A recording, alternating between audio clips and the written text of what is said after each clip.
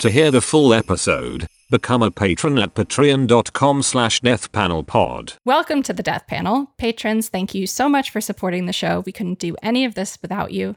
If you'd like to help us out a little bit more, share the show with your friends, post about your favorite episodes, pick up a copy of Health Communism or request it at your local library, and follow us at deathpanel_. So today I am so glad to be joined by returning guest and good friend of the panel, Marshall Steinbaum. Marshall is an assistant professor of economics at University of Utah and a senior fellow in higher education finance at the Jane Family Institute. Marshall, welcome back to the show. It's great to be here. I always love to talk about the disaster of our higher education and student debt system on the Death Panel.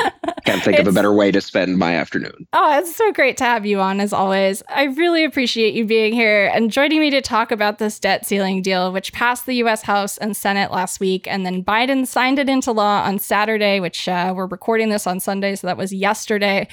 This deal is going to set a number of pretty catastrophic things into effect within our social safety net. So after, months of sort of arguments back and forth over the debt ceiling limit, which was supposed to come about on Monday, they've reached this agreement. The framing is that no one's really happy and that this is like a really important compromise and that this is really evidence of how governing works. Now, Marshall, what's your read on that framing? Well, I do think it's a very good window into how governing works, which is to say a bipartisan consensus to screw over the American people.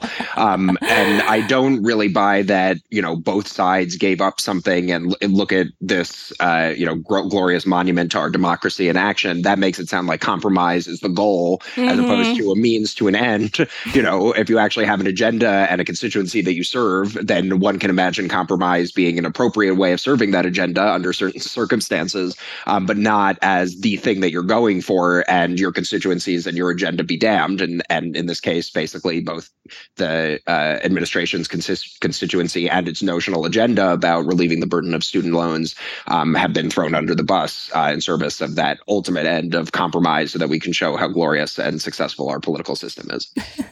I mean, absolutely. I couldn't agree more. And honestly, I think, it's so frustrating to see the Biden team, especially selling this as such a huge win. Like, this is a historic compromise. They've put out statements like, we're fighting to secure these budget agreements to protect Social Security and protect Medicare. Things like, my dad used to tell me, quote, "Don't tell me what you value, show me your budget and I'll tell you what you value." I mean, it's just, as friend of the panel, Dan Berger, said about that last statement from Biden, quote, "Good to know that you value student debt, work requirements for people needing food assistance, and expanded militarism." And that's basically what we're talking about today. So keeping that in mind, let's talk about this debt ceiling deal that everyone's been talking about. So sort of what's in it? What are the most important points that we've seen mentioned in a lot of the popular media framings? And then what's being kind of left out of a lot of the discussion? Yes, all great questions. So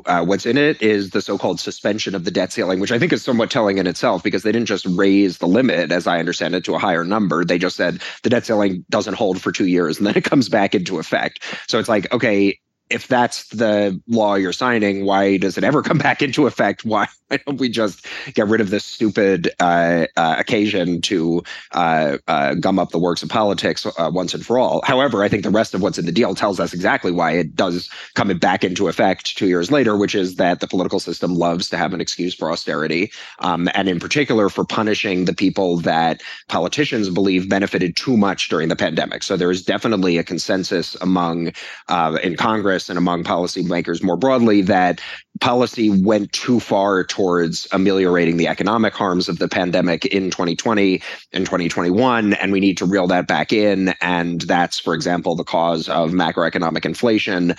So it all sort of ties up into a neat little backlash bow to the CARES Act and the other provisions that were put in place when the pandemic first started. And that was at the time heralded as this great, break with the past of neoliberalism. And I do think, there were elements of it that really were a break with the past of neoliberalism, and that was very good. It's telling that the political system can't really stomach that for too long before the backlash gets up in gear. So what is actually in there? I think you alluded to work requirements. There's increasing onerousness of work requirements for SNAP beneficiaries. that I think a lot of commentators have focused on, including some organizations in DC that are focused on the social safety net. They've properly decried that.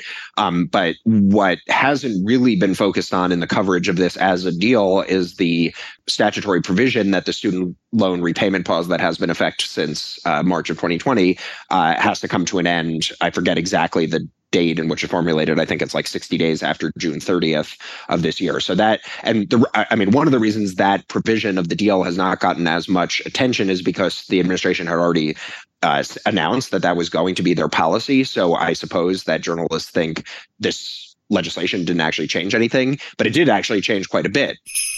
To hear the full episode, become a patron at patreon.com/deathpanelpod. You'll get access to this and the rest of our catalog of patron-only episodes, and be the first to get a new patron episode every Monday when it drops. With love, the Death Panel.